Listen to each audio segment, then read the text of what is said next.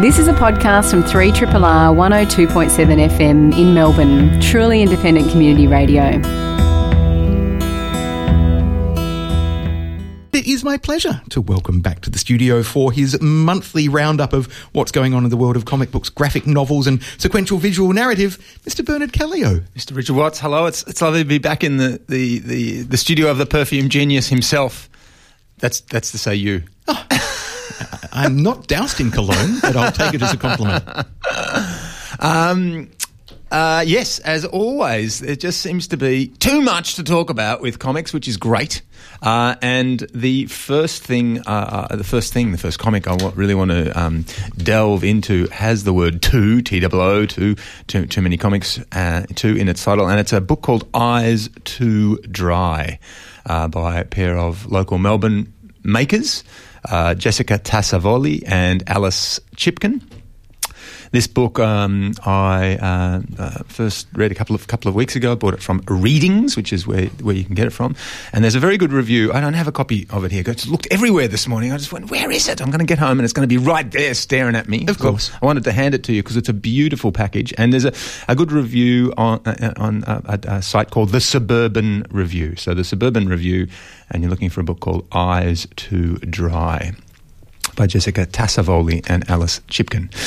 And it's the subtitle to this book is A Graphic Memoir About Heavy Feelings. And it's a graphic novel, it's a long book, and it examines Jessica's depression, and it as being this enormous issue object in this pair's friendship. And the way that she's cared for, but also the way it's handled and the way it distorts relationships. And the book itself is remarkable because it's a conversation between these two authors. So you get a section in Jessica's comics voice, and then you get this amazing little handover sequence, and then you're looking at a sequence written from Alice's point of view, and so it gets handed back and forth. So it's a conversation as in a graphic form. Precisely so. But it's also a piece of storytelling because they're telling the story of a the history of the depression, the mental illness, and then a very intense time of it. And so what it does, I think, as well is because clearly they've then gone and decided to make this book about these heavy feelings, as they're beautifully referred to them. And so it's comics making as processing of those things. And as therapy? Yes. Well, yes, I would say so. But because it's so live and so raw, this book, and the voices are very distinctive. The comics voices are very distinctive, not incredibly refined. One of them is a bit more cartoonish, and the other one is more realish. But really, I feel you've got these people's voices as they are at the coal front of working at this, helping someone to survive, frankly. And, really it's a survivor tale, and thus incredibly compelling. And I anyway read it in just powering through the pages, so I really recommend that as a chronicle of this experience for these two people, and their wider friendship circle, of course, as well, but also as a use of the form as archaeology, as digging into, as naming stuff that's so hard to come to terms with. It just exists and obtrudes upon your whole life, and so I think it's a remarkable achievement. So that's Eyes Too Dry by Alice Chiplin and Jessica Tavassoli? Yes. Or Tavassoli? Tavassoli, yes. And I think you can get it at Readings. Yeah. And there's on thesuburbanreview.com you'll be able to find a short commentary and / review about it, including presenting some of the images. You get some of the pages there, which is great. Yeah. Okay, so that's remarkable undertaking. Now, before you talk about the next comic, yes, guess what I've been doing all weekend Drawing. and the last week? No, I've been reading comic books, as is unsurprising. Oh, of course. But I've been reading old Doctor Who comic books. Wow, the ones that were produced was any of those written by Alan Moore? Moore did write some back in the because Doctor Who magazine, which was originally Doctor Who Weekly, yes. and then it became Doctor Who Monthly, yes. And now it's just called Doctor Who Magazine. Yeah. Has an ongoing comic strip. No, yes. And one of the things that I'm doing at the moment is rereading some of the comics from the 80s after the show has been taken off the air. Yes. And it's really interesting. You can see the shift in comic book writing style, because the earlier comics are all just one-off 4-page, 6-page stories. Yes. And suddenly you get into a different era where they're just going, well, let's have a narrative that run like a story arc that runs through and so it becomes a sequential story month by month by month. And it's fascinating to see. I think that's developing just because of as the medium becomes more sophisticated, and you can see that playing out. And also part of it's apparently economic, because the sales figures were going up for the magazine and they knew it wasn't going to be cancelled, so they could actually experiment and take a risk by telling stories month by month. So you're lifting up the magazines and looking at each 4-page? They've been collected by an English publisher, Panini. Okay. And it's just really... I'm, of course, a big Doctor Who fanboy, so I'm currently up to reading the stories of the 8th Doctor, the Paul McGann Doctor.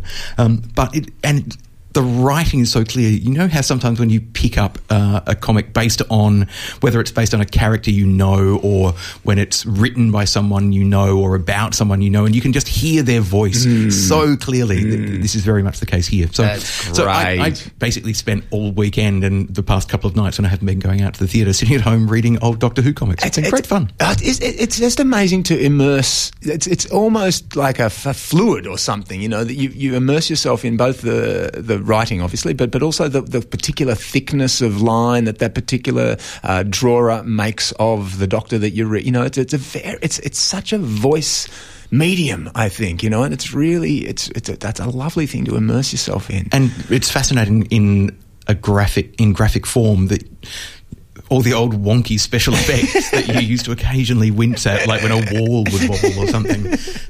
None of those problems. Yeah. Much vaster sets and scale. So, yeah. Oh, that's grand. Back to you. That's grand. I'm very, very glad to hear about that. Okay, so, this is good. This is a nice segue. Nice segue, Mr. Perfume Genius over there. So I want to talk about my buddy at Melbourne Museum where I work, Eddie, the comics Noah, talked to me. He said, Bernard, have you checked out DC's Flintstones comic? I've heard about this. This is an adult reimagining of the Flintstones, inserting things like racial prejudice and kind of cults and aliens. Yes. And it on paper, like not just on paper, in this conversation, an adult reimagining of the Flintstones. You either think it's going to be turgid and dreadful in that everything must be dark and gritty, superhero kind of way, which drains all the joy and the colour out of the pages sometimes. Yeah. And let's not forget that people like Alan Moore and Frank Miller started that trend off in the 80s. And for God's sakes, DC, it's run its course. Let it go. But no, I've just been recently reading some online commentary about this Flintstones comic and looking at some of the panels and images and so forth. Yes, I must say that's my experience of it as well. So I went to a place called Dorkly.com, DORKLY.com, and they've got a pretty good article about it with lots of pages of the artwork, which is really very necessary because really because it is drawn, you know, semi-realistically. What? How does Fred Flintstone end up being like someone that could possibly physically be real in the world? But they've done it. So DC have got a few of these old I think are they Hanna-Barbera properties? Anyway, apparently Wacky Races has been redone as a sort of a Mad Max sort of. Oh, God. But they're tackling, your issues. So marriage equality. Well, that's very interesting because marriage. So Wilma and Fred's marriage is frowned upon because it's seen as this weird new age sort of thing. So they get yelled at like, "Get back into the sex cave like nature intended." A child deserves several fathers and about a dozen mothers. So, yeah, the notion of marriage is this newfangled, modern, strange and destructive social force. It's very, very funny, just even from the little bits you see. And they meet their old gay friends, Adam and Steve, outside the Homo erectus bar. Of course they're called Adam and Steve. So it just looks if nothing else, it looks like a bunch of fun, and clearly, as you're saying, Richard, I think it probably stumbles sometimes into hammy-handedness, but it made me want to pick up a couple of issues and properly read them. Yeah, sure. And it reinforces that just because somebody is resurrecting an old property doesn't mean it can't be done well, and we've certainly seen.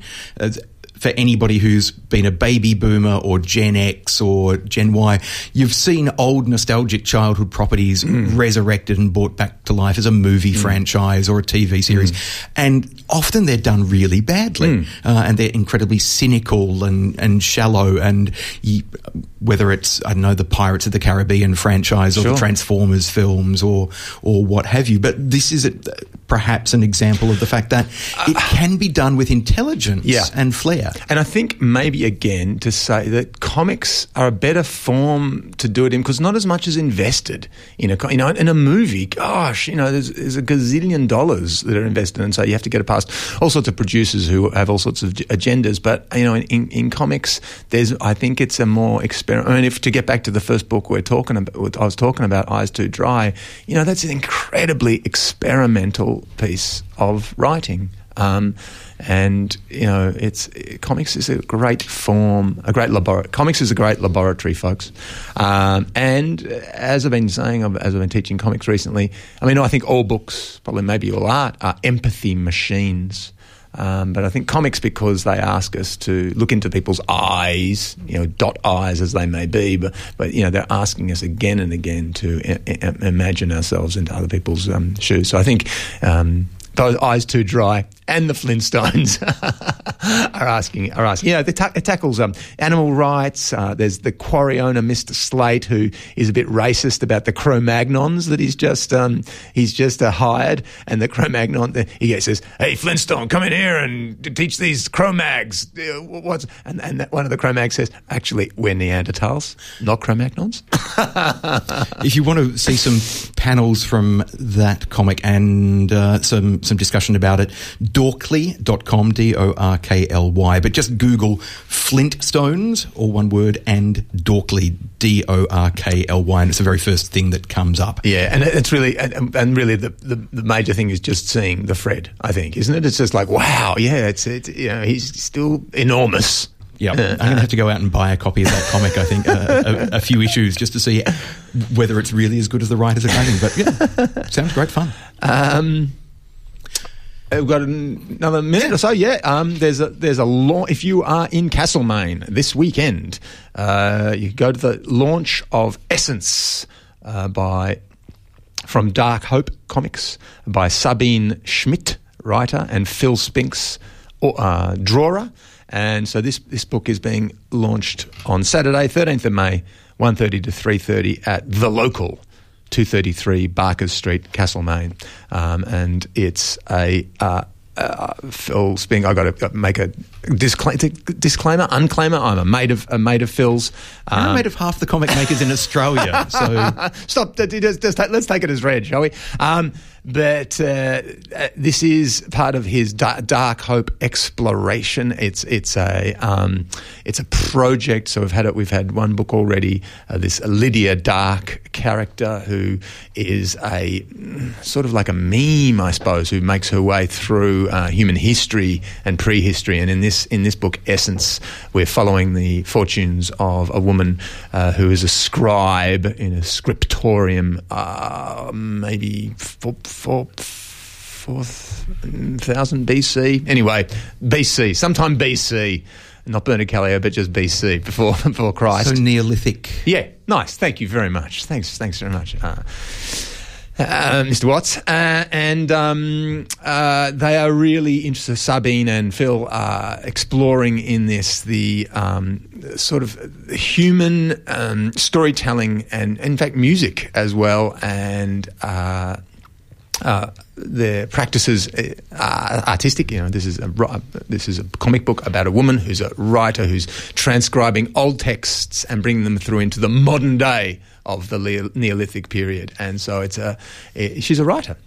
So it's you're following a writer, and then interspersed you have these incredible action sequences where saber-toothed cats attack people in the ice, and so that's Essence by Sabine Schmidt and Phil Spinks being launched this weekend. Okay, I'll check out that one. And interesting, just looking at the style.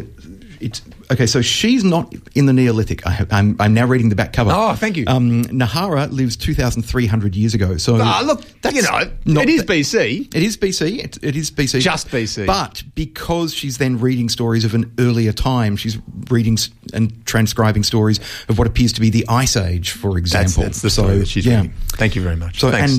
My pleasure. And it looks really intriguing. There's a really kind of visceral, not heavy kind of visual style, but there's a real solidity to the drawing. If you know Steve Bissett from the Swamp Thing days of Alan Moore, I always think of Steve Bissett's work when I look at Phil's. That sort of interesting panel layouts.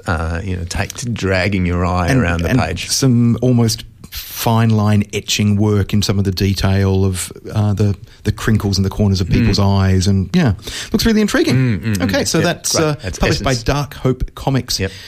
Dark Hope Essence, and part 2 of a series. Indeed. This is one of the things that scares people off about comic books is that because a series might be so well established, people might perhaps go, where do I start? Yeah. And do I have to go back and buy all the 27 issues beforehand, or 500 issues beforehand, sure, or whatever the case may be? Yeah, you don't. No, really. As you were saying a moment ago, they're being retold all the time. It's an arcane form, sure. But they're rehearsing, retelling all the time. I think a comic, there's always like so much art, it's been continually reinterpreted, rediscovered, remade. Yeah. Spider-Man 3, anyone? Bernard, we'll catch you in a month's time. Fantastic. See you then. Bye. From the Monash Gallery of Art, curator Stephen Zagala joins us to talk about Under the Sun, Reimagining Max Dupain's Sunbaker, which is on now until the 6th of August at Monash Gallery of Art in Ferntree Gully Road, Wheelers Hill. Stephen, good morning. Good morning. So, Max Dupain's Sunbaker, would it be fair to say that it's the quintessential Australian photograph? That's a big call. It certainly has come to represent something quintessential about Australia, particularly through the late 20th century, where I suppose, for various reasons, we struggled with our national identity.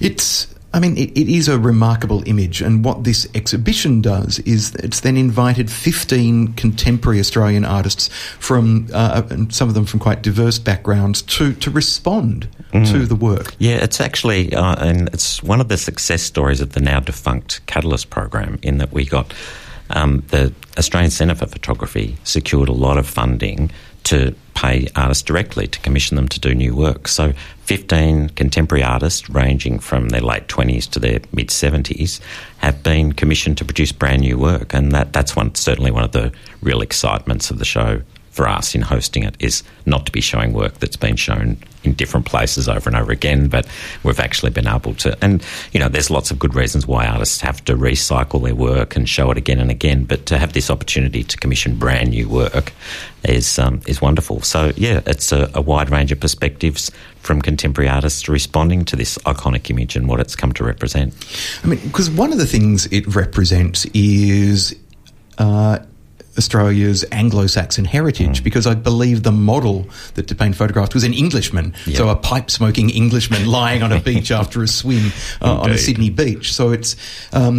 and you don't have to know that to look at the image, but you look at the image and you see Australia's love affair with the mythology of the bronzed Aussie, for example. Yep. So even if you don't know who the model is, you can look at it and start to question what it says about Australia now versus what it says about Australia when the photograph was first taken. When was Dupain Sunbaker first taken? He dated it 1937. Evidence suggests that he actually took it in 1936 when we look at the negatives. But look, photographers and artists dating their work, when was the idea? It might have come a little bit after he actually took the photo. It's around 1937. Okay. So, in that kind of pre-World War II, kind of post-World War I, so when myth-building and white Australia is... Indeed. And there's lots of things about the image that, lend itself to this abstraction of and this positing of some sort of ideal. The camera angle is very low. You don't really get a sense of the beach landscape at all. It could be, just an abstract, imaginary, virtual reality space, really, if you think about it. You have this bronzed white male. It's like the kind of images of masculinity that you do get in the war memorials, for instance. It's kind of an abstracted ideal. Yeah, and so for then contemporary artists who are looking and reinterpreting this image, how have people chosen to go about it? Have they, for example, has anyone picked up on Dupain's interest in the eugenics movement, for example, and referenced that in their work? Yeah, that's certainly a subtext in a few of the artists' work, particularly when they're championing a notion of a multicultural Australia. This idea that, of course, Dupain's perspective was very limited in its focus on a eugenic model.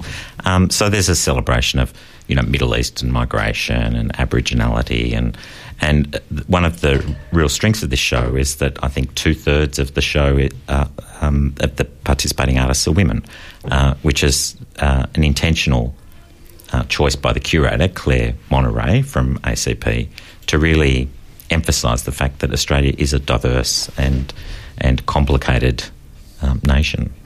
So tell us about some of the artists and the 15 artists who've essentially kind of recast the image. Yep. Well, look, one of the lovely recastings is this work by Julie Brown-Rapp, and I guess I keep coming back to this because we're essentially a gallery that focuses on photography, and this is a show that while there's a strong photographic component, there's also a few sculptural and installation aspects to it. And Julie Brown-Rapp has done this bronze casting of someone with their face on a plinth. So it's like the Sunbaker creating a mould or a cast of the Sunbaker's imprint on the sand.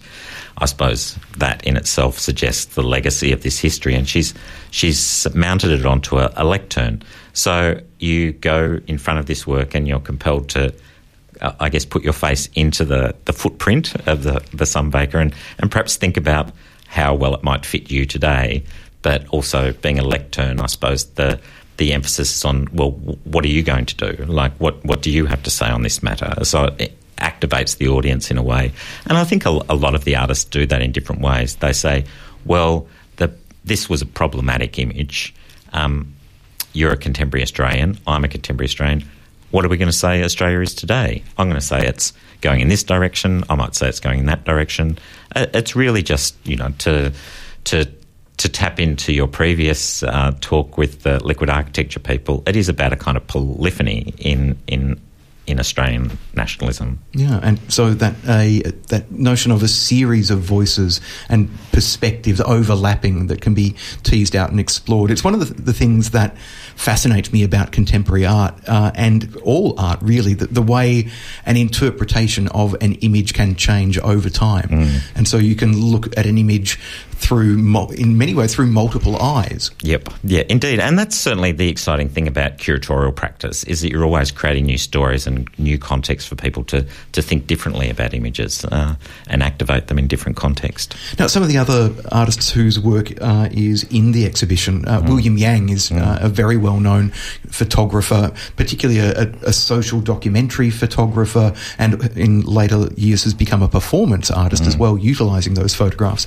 But I understand his image on the work essentially kind of queers this kind of robust, bronzed, heterosexual image that has been that image has been queered for a long time. I know kind of gay men who kind of had that framed and photographed as an iconic representation of masculinity. But Yang has kind of queered it even more so by focusing on a low-slung pair of Speedos. There's a lot of works by William in the exhibition, including a small video compilation that certainly pays tribute to that mode of practice that he's very well known for now, where he kind of gives slideshows and gives his own narrative over the snapshots, the documentary photos that he's taken over the course of his life. And he's such an interesting artist, William, because of the way his career has unfolded. In the first instance, he was just participating in the gay scene in Sydney in the 70s and documenting what was happening, and was genuinely fascinated by it. And over the years, he's continually reflected on that body of material and queered it, if you like, developed new kind of narratives around his own memories and own experiences and around Australian history of subcultures. And the Bondi project is definitely in that vein. He's always had an interest in photographing bodies on the beach and admiring displays of public displays of masculinity in all its forms. But he's I suppose taken that documentary material and woven his own queer poetry through it.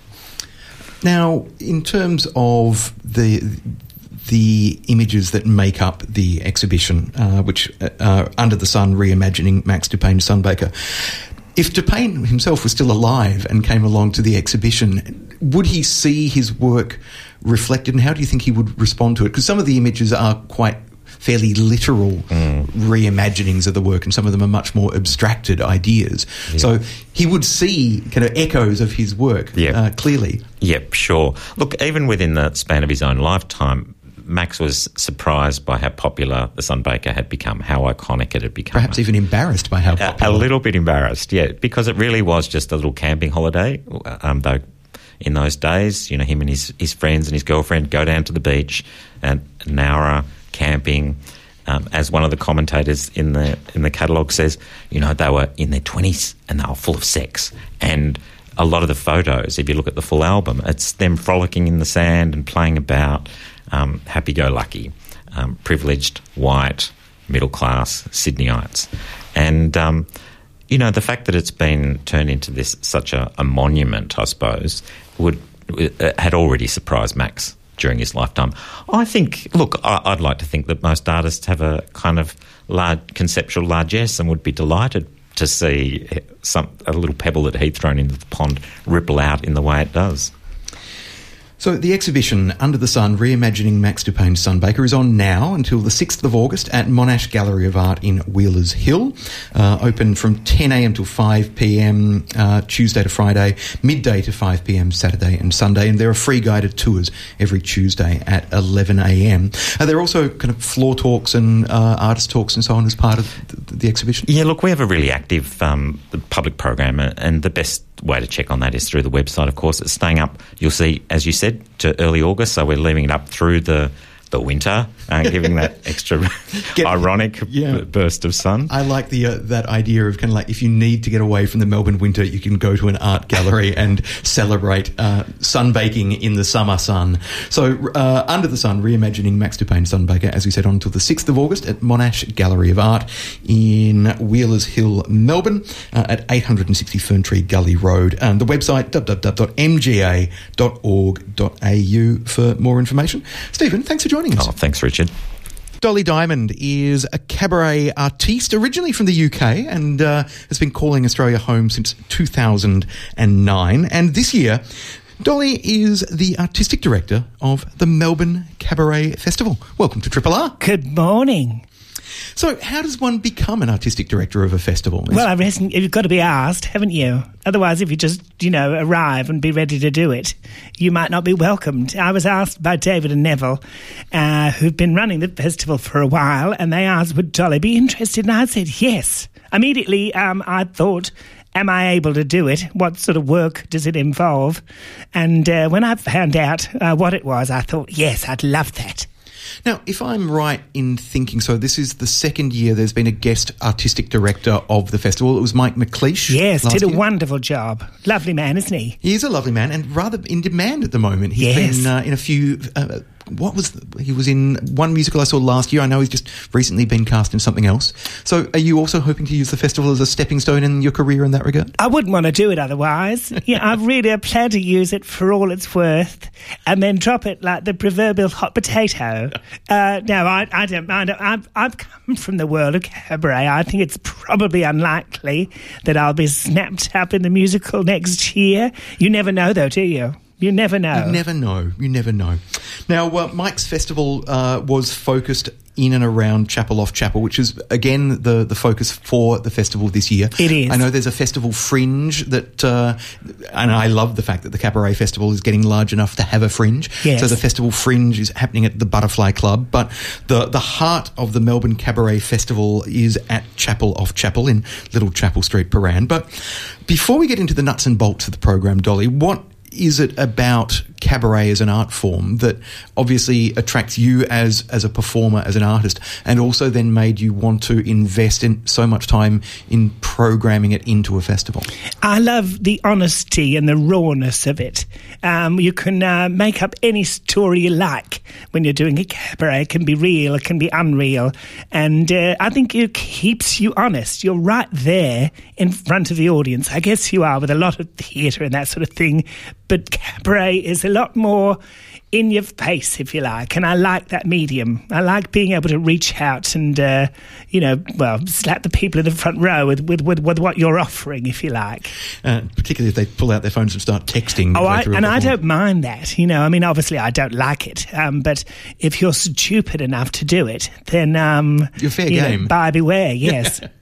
So, as an art form, cabaret has an intimacy about it, as we've established. It has a versatility as well. And when we think of whether it's the Melbourne Cabaret Festival or the Adelaide Cabaret Festival or the Adelaide Cabaret Fringe, for example, the fact that you can shift from a Weimar recreation of Weimar Republic cabaret. You can have American show tunes, exactly. And it can be louder, or you can have tragedy. You can have intimacy. It really does seem an art form that can embrace almost every genre. It's the old days of variety. And that is the medium that I love, and that means, and you can do that in your own gig as well. 1 minute you're trying to get an audience to laugh their ass off, and the next minute you're trying to make them emotional about something. And I like that the fact that you're able to do that all generally in the space of an hour, and just certainly able to do it if you're any good. Now, what encouraged you to move from the UK to Australia back in 2009? Well, I was visiting and realising that the grass was greener, and because I'd lived in Australia years ago, and perhaps was more favoured to London, enjoying my London lifestyle. And then as I got a little older, I thought, no, Melbourne's got it going on, and now I wouldn't want to live anywhere else, to be honest. Now, does having that awareness of the culture of the UK and of Australia then, has that been an asset in terms of programming the festival and finding artists? Well, I think it's an asset for my life. I don't know if it is for programming, although because you get out and you watch a lot. I love, we're often at events, aren't we? And I love that. I love going to see other performers and working out, whether they'd be right or whether they're not right for this, they'll be right for something else, or perhaps we can work together on something. I've always got my eyes open, and I don't know if living over in London, I think it's just probably being more aware of what's going on around the world. I mean, that's just a great way to be, isn't it? Lucky to be. Yeah, and keeping your finger then on the pulse of what's trending in cabaret style. Absolutely. Although this year, definitely a flavour of Australian talent, you know. And that was, I mean, I guess living and working in Melbourne and around Australia, you know what's going on over here. And there's an awful lot of Australian talent, and that's what I wanted this year. I'll be brutally honest as well. Budget-wise, it makes life a lot easier. Yep. You know, getting overseas acts and them doing just as well as the Australian acts means that why not draw on Australian talent, you know?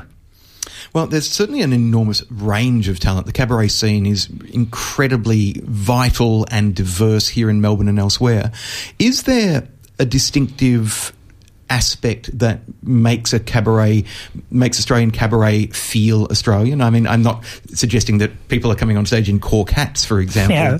but although no, it could be an interesting. Next year's show. But is there, for example, a distinctively Australian style of cabaret, or alternatively a distinctively kind of Melbourne style of cabaret versus a Brisbane style of cabaret or an Adelaide style of cabaret? I don't think that's a great question, and in short, I don't know. But I reckon there's because obviously when you're doing some of the acts, for instance, Cilla is doing Cilla Black, so she'll be doing it, you know. But I guess I think cabaret is transcends wherever it is, you know. That's the idea anyway. That if you're doing a tribute to Motown, then really it should be. I mean, are you going to be doing it in the same way as an American act?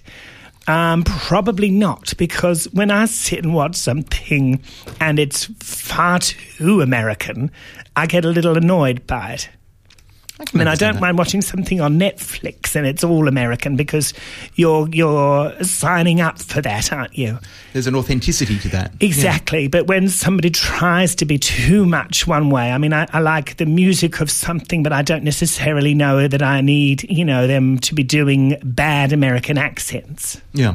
So let's talk through some of the program highlights. And the 2017 Melbourne Cabaret Festival isn't on for a few weeks yet. You've Tuesday, the 20th of June. That's our little opening gala. Yep. And a little bit of a slice of everybody, you know, those sort of ones. I love those sort of nights. Well, again, coming back to what you said about the spirit of variety, it's a great opportunity to have a rich array and diversity of styles, and the added bonus that if one particular act doesn't float your boat, it's not the whole night. You wait 10 minutes, somebody else is on. Yes, you can sit there going, oh, God, I can't wait to watch the whole show, or don't get me involved in that one. Yes, it's human nature, isn't it? Yes.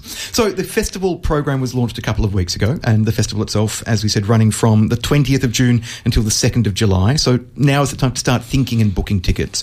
But yes, so kicking off with the opening gala, a dazzling night of highlights, hosted by your good self, Dolly. Oh, well, you've got to, haven't you? I mean, it's money for old rope, really, isn't it? And you've also programmed yourself in the closing night. Well, you know, we wanted something at the end of it that was a bit of a, I'm going to say it, a free-for-all. And so it won't just be me, but I will be emceeing it.